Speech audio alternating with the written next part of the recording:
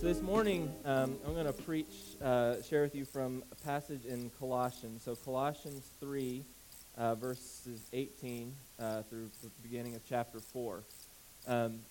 This is kind of an odd passage that when you get there, this is kind of an odd passage maybe to choose, but my sister is getting married at the end of the month, and she's asked me to perform her wedding. And so I've been thinking a lot about, speaking to her and her fiancé in this gathering on marriage. I haven't done a lot of weddings. Actually, it's kind of interesting. I've done two. The first one was borderline shotgun wedding. I mean, like it wasn't literally that, but it was pretty close.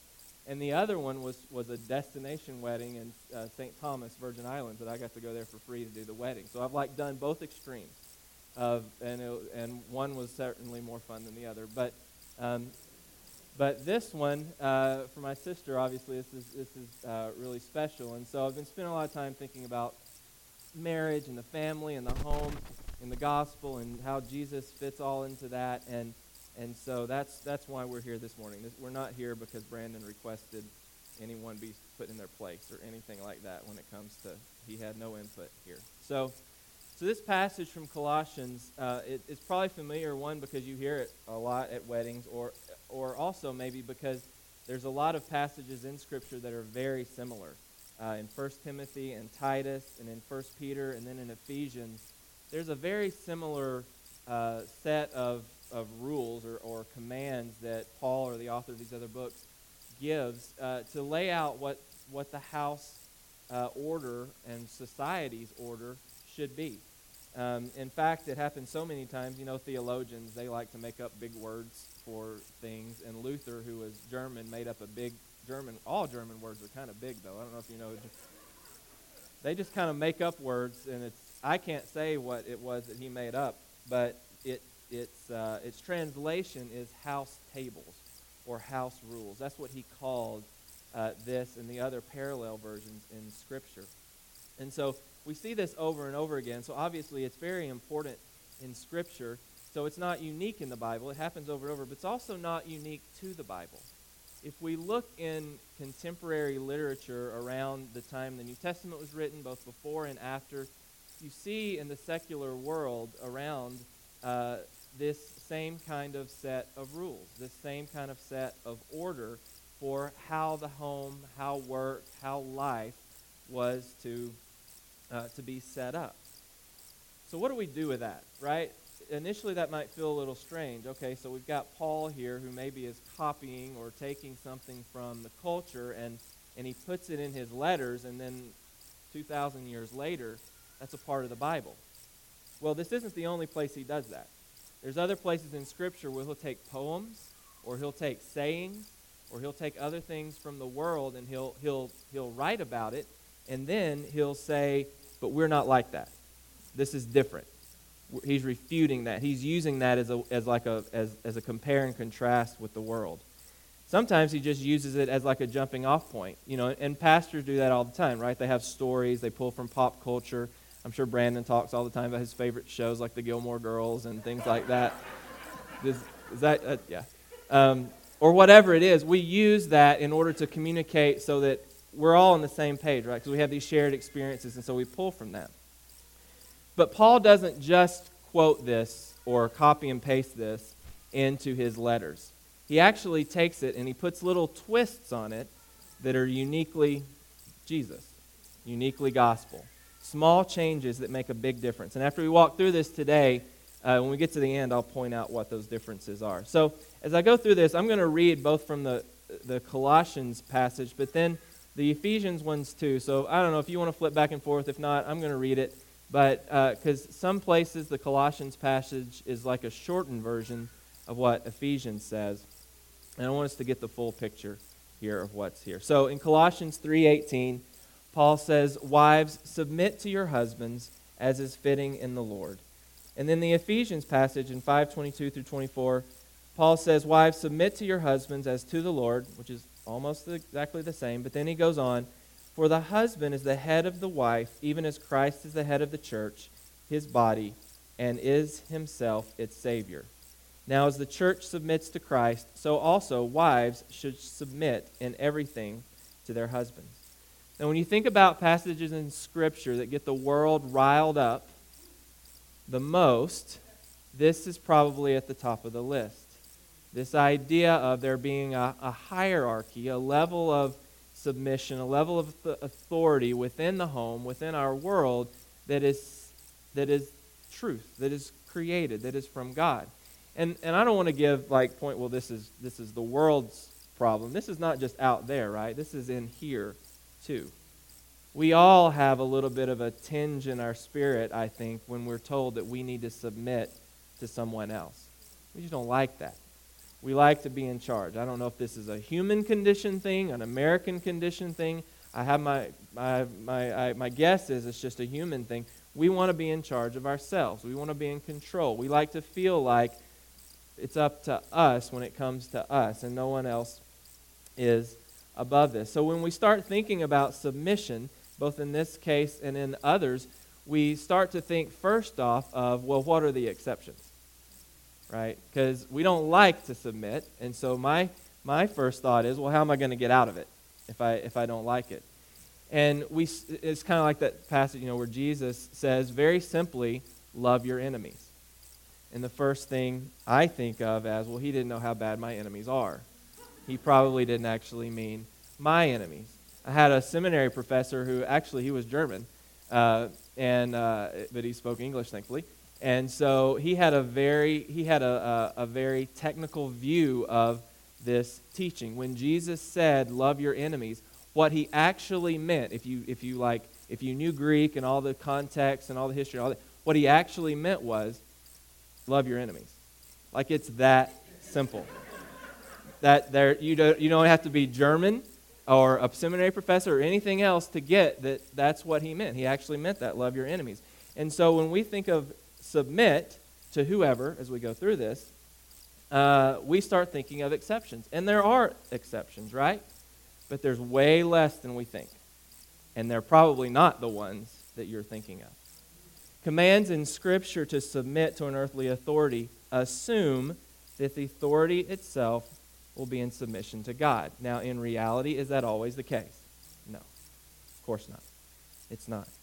What do we do when the authority we are under is not in submission to God? Well, if what they're asking us to do is in disobedience to God, then we disobey them, not God. Now, can I point to a Scripture book, chapter, verse that says that? No. But I can point to the Bible that shows very clearly that the created order is God, us, and those of us that are under some of this us, right? There is authority on earth that is here underneath God, and we, in different roles throughout our lives, are underneath that authority. And so, of course, we follow that which is given from the highest authority. We obey the authority that is given to us, the earthly authority that is above us, when it is in submission to God. But when they're in conflict, of course, we disobey that authority. Now, why did I say there are fewer exceptions than we think? Because many of the reasons we come up with to not submit are about preference. They're about desire. They're about want. They're about personality. I just don't like that guy, so I'm not going to do what he tells me to do. It's not about them being disobedient to God or their commands to us being in disobedience to God. So, there are exceptions, but there are fewer than we think. Now, back to what Paul says for us here, wives, submit to your husbands. What does it mean to submit? I think one way of differentiating submission from just plain obedience is if we look at the rest of the passage, what does Paul say to those who are on the lower rungs in the fathers and children and in the bondservants and servants? Does he say for them to submit? No. He says obey. He uses a different word. The pattern is broken here. There's something different about this relationship between the husband and wife as compared to the father and children and the servants and bondservants. There's something unique here. The role of the latter two is obey. Do what you are told to do. That's it. Obey. Now, does submission include obedience? Of course it does. But it's not merely obedience, right? Submission carries with it this connotation that it's voluntary, at least in the Greek. In our culture, we have this saying, and I don't know if it comes from like MMA or whatever, but we have this forced into submission, right? That you can bend someone physically or through the living conditions you put them in or whatever. You can do things to someone to force them into submission. That's not what submission in this context is. There is no external way of forcing someone into submission. Submission comes from the heart. In other words, it's the same thing that God wants from us when we respond to Him. You see, what God wants is not just our legalistic, rote obedience to His law. If that's what He wanted, then Jesus and the Pharisees would have been BFFs, right? Because the Pharisees were great with the law, right? They were good with, you're going to tithe? Well, come, I'll tithe from my spice rack, right? You're gonna obey the Sabbath law. Well, here's how you don't break it. You don't take this many steps. You don't rescue the animal in the pit. On and on and on, right? They were good on the, I'm going to follow the law. I'm with the obedience. I can do that. But that's not what God primarily wanted. In the Old Testament, He makes this clear, right? In Hosea 6, He says, I desire love and not sacrifice. And the sacrifice there is just a fill-in word for all the rituals, fulfilling all the law. Did He want that? Yeah. But as compared to the love that He wanted from His people, there was no comparison. What He wanted most was their love. And what God wants in this relationship, in the marriage relationship, is for it to be the image of the relationship between Christ and His church. What does Christ want from His church? He doesn't want you to just show up on Sunday and worship with His people. He doesn't want you to just give 10% or whatever percent. He doesn't want you to just mechanically obey. He wants your heart. He wants you to be to follow Him and obey Him out of love. He wants the church to submit to Christ from their hearts. He wants obedience to flow from a heart that is submitted to Him. And so He is asking for the same between a husband and a wife. God expects this from the church. Why? Because of what Christ did for the church. And He asked this from wives because what husbands are supposed to do for their wives, which is what He says in Colossians 3:19. Husbands, love your wives and do not be harsh with them. Now here's where Paul really shortens what Ephesians has to say. And so I really want you to hear from Ephesians 5:25. Paul says, husbands, love your wives. How? As Christ loved the church and gave Himself up for her, that He, Christ, might sanctify His church, having cleansed her by the washing of water with the word, so that He might present the church to Himself in splendor, without spot or wrinkle or any such thing, that she might be holy and without blemish. You see, submission flows naturally from a wife whose husband lives for her in this way. The same way submission flows from a church who is submitting to Christ, who has lived for them in this way. So look at what happens to Christ's bride as a result of Him giving His life up for her. In Ephesians it says she's sanctified and cleansed. It says she's presented in splendor, without spot or wrinkle, holy and without blemish.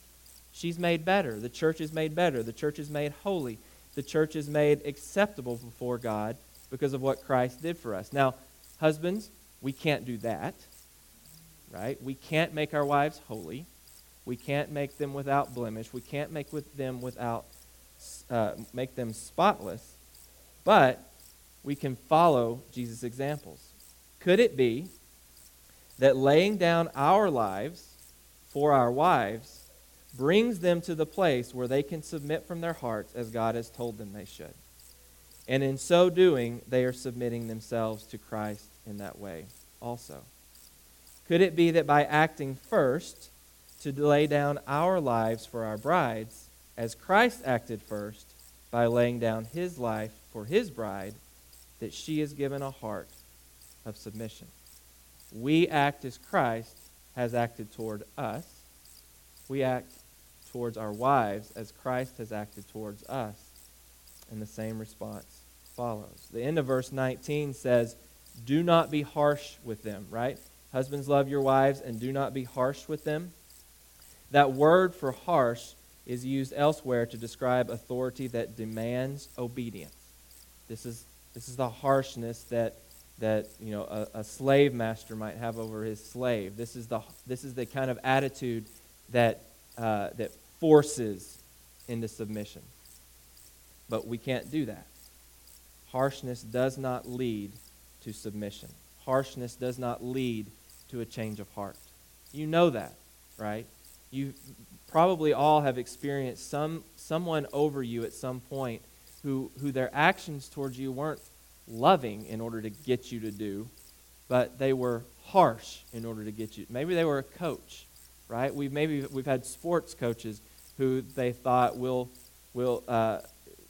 I'll just be a little over the top yelling, or maybe they were a little over the top harsh with their language, thinking, okay, that's gonna motivate, when in reality it crushes, right? It breaks spirits. Our kids they do sports, but they're my children, and so they're not particularly good at them, and they're not in here, so it's okay. And our oldest daughter, especially, she did not walk, she did not crawl until she was like 13 months old. She figured out, I'll just be satisfied with what's in front of me. I won't go get what I can't get. In fact, when she was our first, when they're your first kid, you care about such things, and so you sit them on a blanket in the floor, and the rest of them, they're just wherever. So, but the first kid, you sit them in the floor, and so we had toys there. Well, they're like, okay, well, she's not going to crawl, so we'll get her to crawl, so we'll put the toys farther away. Well, we left them on the blanket. What she doesn't have in an ability to move, she is very bright, even then, and so she just pulled the blanket to her to get what she couldn't get. She outsmarted us. So she didn't crawl till after she was 13 months old. She didn't walk until she was like 18 or 19 months old. And so she's been a little behind in moving from the beginning. And so she's playing soccer, and we were in her coach. She's playing in this league where everyone doesn't have to play the equal amount of time. This is a new thing for us. And so and we told her that might be the case. But her coach told her and this other girl just a week or so ago, he said, the reason you're not playing is because you're the two worst kids on the team. I mean, he said that to her. Now, I didn't know that until yesterday, and so I haven't had a chance to discuss this with the coach. But that's not encouraging, right? Like they know why they're not playing the most or much, because if they were the best, they'd be out there. But that doesn't encourage. We've all been under some sort of authority that's not been particularly loving, but they've been harsh. And we know that doesn't lead to submission. It doesn't come from love. So husbands, how do we help our wives submit? I know that what Paul is writing here, the first is to wives, and what I've really harped on most is husbands. And now Paul is writing to husbands directly, and what I'm harping most on is husbands. And so that's because I'm a husband. And so that's what I'm working on. How do we help our wives submit? Well, we think about it just a minute. What kind of authority in your life is easy to submit to? Well, it's authority that is loving, but it's also authority that you trust. And what kind of authority do you trust? Well, I think there's two big characteristics. One, it's authority that wants what's best for you, and it's authority that knows what's best for you. If they don't want what's best for you, even though they know what's best for you, that is competent, evil authority. If they want what's best for you, but don't know what's best for you, that is incompetent, benevolent authority. neither of those are very worthwhile to be trusted and to be followed.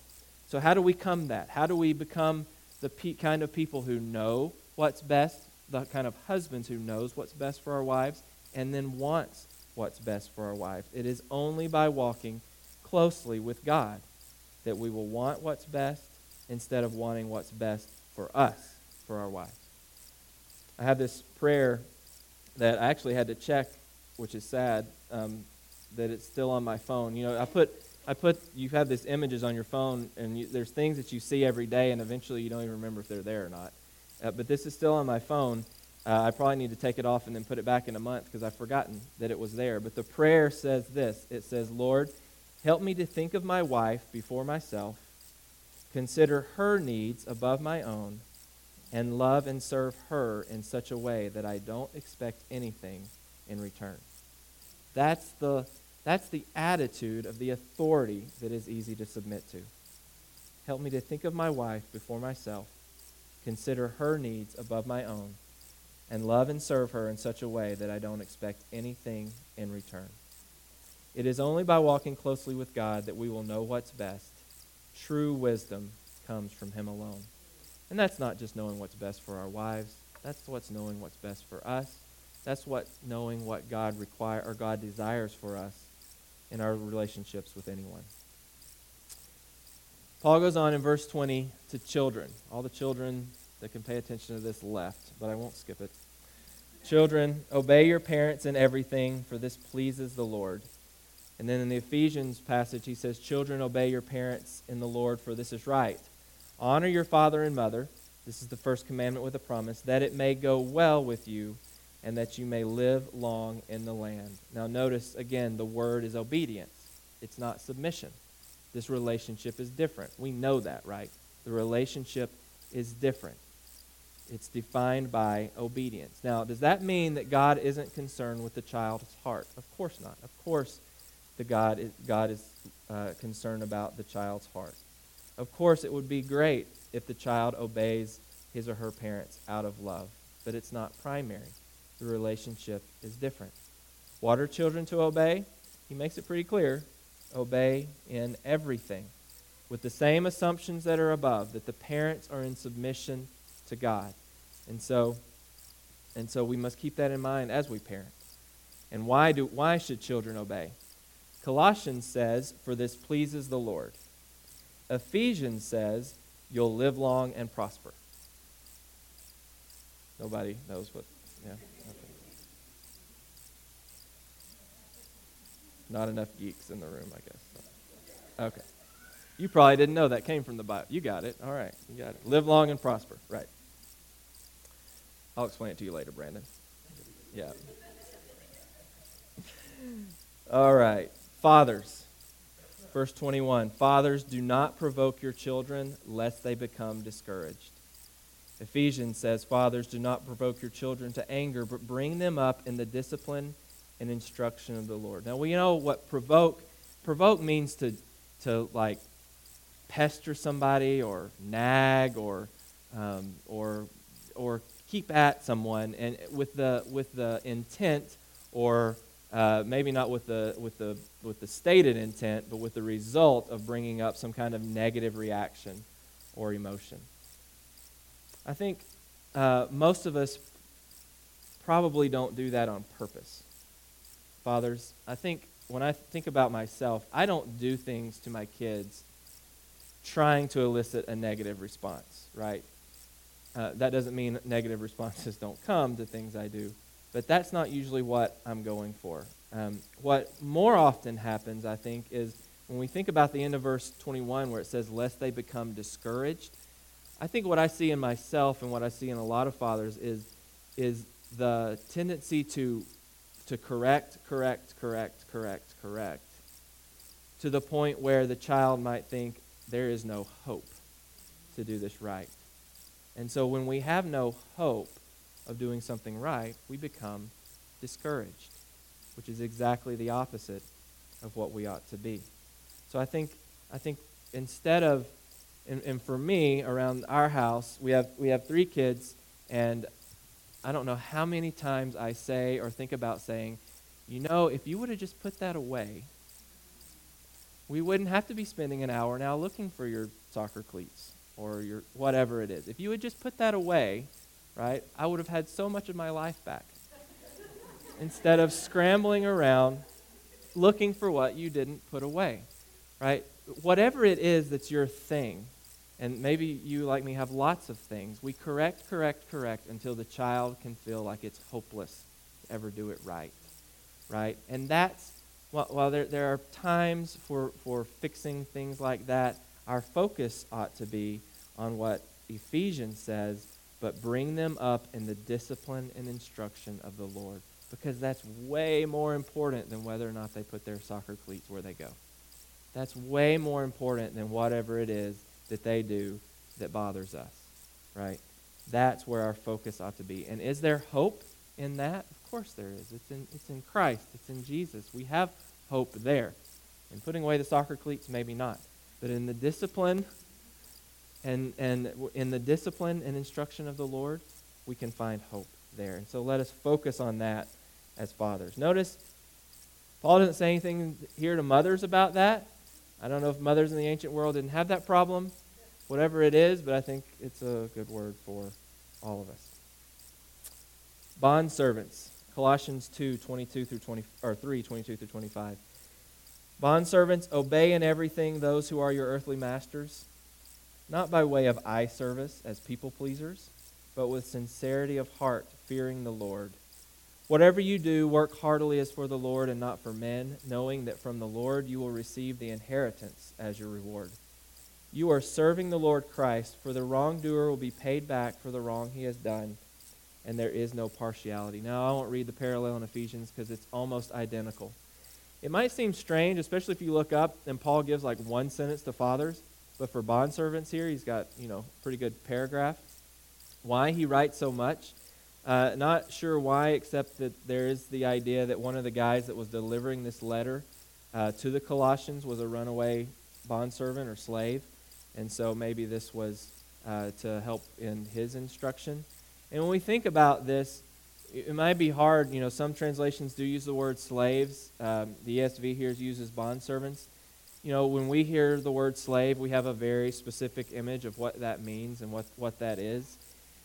In this context, there was that kind of slavery, but most of it was much more temporary and voluntary. It was more of a way of working yourself into a trade or into a craft, kind of as a journeyman kind of a situation. So there wasn't all of the racial or injustice that was necessarily equated with when we think of slavery. So in a lot of ways, it's way more like our own employment than it is like slavery. And so I think that's where we can draw some lessons here. We're not slaves, but we do have those that we work for. Most of us have a boss, an earthly master, that we have to negotiate on a daily basis. And so what are some correlations or some principles that we can get from this as we follow in our work? Well, one, he says here, obey not by way of eye service as people pleasers, but with sincerity of heart, right? That we don't work just when the boss is looking. That we don't do what we do even if the boss is looking, right? We do what we do out of sincerity of heart, out of submission to the Lord, right? Work heartily as for the Lord and not for men. I think a lot of us, and depending on your work situation, totally understand, we think of work as something that is like a punishment, right? But think about to creation, think back to creation. Adam and Eve were given work before the fall, right? They weren't just hanging out and chilling in the garden, like all the pictures have them, Eve's lounging in the pond and Adam's, sitting there next to her. And they may have done that, but that they were given work. Now, did work change after the fall? Yeah, right? There were thistles and thorns. There were people that were just as sinful as you that you had to work with, right? All those things, that work did change, but work is not a curse. It is cursed, just like the rest of our lives, but it is not a curse in and of itself. And so work can be redeemed. Our work can be done as an act of worship. Some jobs harder than others. I get it, right? But all work is redeemable, just like the rest of creation is redeemable. Verse 1, chapter 4, Masters, treat your bondservants justly and fairly, knowing that you also have a master in heaven. Now, note the play on words here. It uses that word masters, both referring to who you're talking to, who Paul is talking to here, masters in the workplace, but also knowing that you have a master in heaven. Remember, those of you who are in charge in places, you have authority over you, right? That's how the authority works. You have a master in heaven. So for those that are in a position of authority in the workplace, does justice and fairness characterize the way you interact with your employees? There may be some of you that have those under you that you are in charge of, that you are the master of. And the question is, do you practice your authority as one that knows that you are under authority? Do you deal with your employees as your master has dealt with you? Our master is patient and forgiving, loving. That's the authority that is over us. Are you over those, or do you act that way towards those you are over authority? So this passage isn't unique in the Bible, like I said, but it's also not unique to the Bible. There are secular examples of this. So how does what's here in the Bible differ with the secular examples? Well, one, the secular examples address the head of household only. It only addresses the husbands, the fathers, and the masters, which are reality is just one person, right? It's the men. That's who they were speaking to. It only addresses the men. But here, not only are the others addressed in these relationships, but they're addressed first. Paul takes this relationship that the secular world has put in, really there's only one important part in this relationship. Paul takes it and takes both parties in the relationship and puts the one that's in submission and gives them their instructions first. The secular examples, number two, the secular examples use civil order as the reasoning for this arrangement, right? It's saying, we do this because this makes our world work right. We do this out of pragmatism. We do this so that everybody knows their role, knows where they fall in the pecking order, and our city, our town, everything will work the way it's supposed to because our homes are working right. Here, Paul uses the created order for defining how things are supposed to. He does it this way because this is the way God created things. It's not out of pragmatism. It's out of God that we do things this way. And the third way that it's different. The secular examples do not suggest that the husband should agape love his wife. The secular examples do not suggest that the father not provoke or discourage his children. And the secular examples do not suggest that the master is to treat his servants justly and fairly. In all of these relationships, it's not out of kindness or love that the man in the relationship is to act towards the child or the wife or the slave. In those examples, it's to harness, to govern, to rule, to control, not out of love, not out of hope, not out of justness or fairness. It's all out of pragmatism, all out of exercising authority or exercising control. So why is what Paul writes different than what the world has? Jesus came along. And when Jesus comes along, he doesn't just change the way we relate to God, though obviously he does change that, but he also changes the way we relate to each other. Those in authority are to be servants to those in submission. Those with power are to use it to benefit those who are without. Why? Jesus. It's the Sunday school answer. But that's why. Because Jesus has changed everything. In Acts 17, Paul and Silas and some other Christians in Thessalonica, they get in trouble with the local Jewish leaders and are brought before the civil authorities, and they are charged with, like what's the problem here? What did they do? And their charge against them is they are turning the world upside down. They were simply doing what they had seen Jesus doing. Jesus turned everything on its head. And this short passage describes what that upside down world is to look like in our homes. Now, we know, because we've lived with ourselves long enough, we've lived with ourselves all our lives, right? We know that we can't do this on our own. We can't live this way on our own. Our nature doesn't lead us to live this way on our own. But thankfully, we don't have to. Jesus has promised to be with us as we walk in his ways. As we turn to him, as we submit to him, he remakes our hearts so that we live as he would live in the situations that we face. He changes us so that we can live right with others as well as with God. And so when you look at yourself and you think, as a husband, have I lived in a way that my wife would respond in submission out of love to me?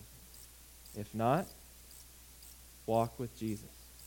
Jesus is at work, if you are his, in changing your heart into that kind of person that lives that way. Wives, if you think, well, I don't submit to my husband because he's not like Jesus. He's never going to be completely right like Jesus. Neither are you. And so have patience with him as Jesus has had patience with you, and live in submission even as God has commanded it. And in each of these relationships, we know we have miles to go. As I think about conversations I had with my kids before I came here to preach about not provoking your children, I'm thinking, wish they could have found their shoes quicker this morning so I didn't have to fall into the same trap I fall into every day. Right? But thankfully, Jesus is there with us, changing our hearts, forgiving us, giving grace to us, so that as I leave here today, as you leave here today, and we face the challenges that others are going to put in front of us, and that our hearts are going to put in front of us, we can do better the next time because of Jesus and his mercy and grace in our hearts. Let me pray for us.